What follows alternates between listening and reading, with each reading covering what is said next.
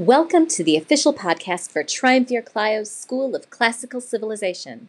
I'm Beth, aka Triumvir Clio.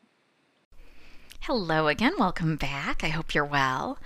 I hope that if you have access to any of the COVID vaccines, that you're taking advantage of that access. I hope that you're still taking measures to try to protect those who aren't able to be vaccinated. I hope you're still fighting the good fight and making as much good trouble as you are able to. And I also hope that you are remembering that a chorus can sustain a note because everyone pauses for breath at a different time. So it's also okay to catch your breath. We just can't all catch our breath at the same time. This, I believe, should be a short, or at least shorter episode today, because today I would like to introduce you to one Publius Virgilius Maro, or simply Virgil. You will see his name spelled a couple of different ways. Sometimes it's V-E-R-G-I-L, and sometimes it's V-I. So sometimes you'll see an E, sometimes an I. I'll be using the I version because that's how I was taught, but that doesn't mean that the E spelling is wrong. It's a transliteration from Greeks, or sorry, from Latin. We're in Rome, aren't we?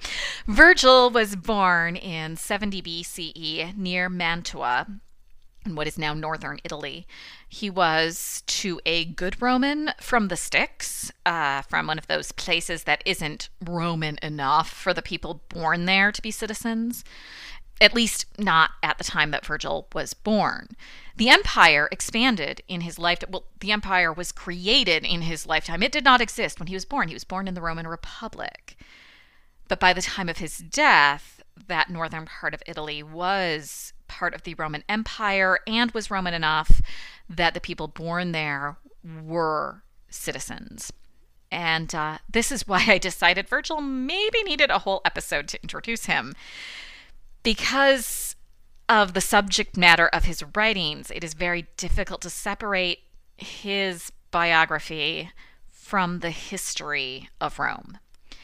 Now, Virgil's family wasn't exactly rich, but they could afford an education for him. And Virgil himself wasn't in the best of health, so he managed to stay out of the army. And that might be the reason that he survived the Civil War that rocked that last century before the Common Era. I don't know if I've ever told you this. BCE, you may be familiar with BC and AD as nomenclature for years. That's not what I use. I use BCE and CE. That is much more common in history today. And what that stands for is before the Common Era or the Common Era. So yeah, BCE. now you know. If you didn't know, now you know. So this is the Civil War in Roman history that you are probably already somewhat familiar with. This is the Civil War that led to the fall of the Roman Republic and the rise of the Roman Empire. This is the Civil War that saw the assassination of one Julius Caesar and the coronation of that first emperor, or first citizen, if you asked him, Augustus. And one result of the rise of Augustus, Virgil's family lost their farm. Virgil did try to get it back, but there's no record that he succeeded. So we will see some very pastoral writing in Virgil that is partly related to what happened to lands during the Civil War. There are 3 bodies of work that Virgil is remembered for. We will cover 2 of them in this epics course. The first of these 3 works is the Bucolics or the Eclogues. In English, we generally call them the Eclogues, but it's possible you'll also see them as the Bucolics. I think that's more in Latin that they're still called that. They're short poetry. They're short poems. So they're the earliest of his work, or on the earlier side of his surviving work. But when I figure out how best to do poetry and do short form poetry, that's when we'll cover the Eclogues, is in the Roman poetry course. The other 2 works are both long-form poetry, so we'll cover both of them in this epics course. And these are the Georgics, which I think probably is new to most of you as a name, and the Aeneid, which you may have heard of before. In the Georgics, we will see how the Civil War affected country folk like Virgil and his family. And the Aeneid? Well, that's just straight up propaganda about how awesome Rome is. And if you're thinking, that's it? Yeah, that's it. Virgil died in 19 BCE, and he hadn't even finished the Aeneid yet, or at least that's what he said on his deathbed. He didn't want anyone to read it. But it was a commission of Augustus, and there was no way Augustus would let a piece of propaganda by Rome's favorite poet be lost to the fire. Some things we'll come back to, propaganda, obviously, but also Christianity.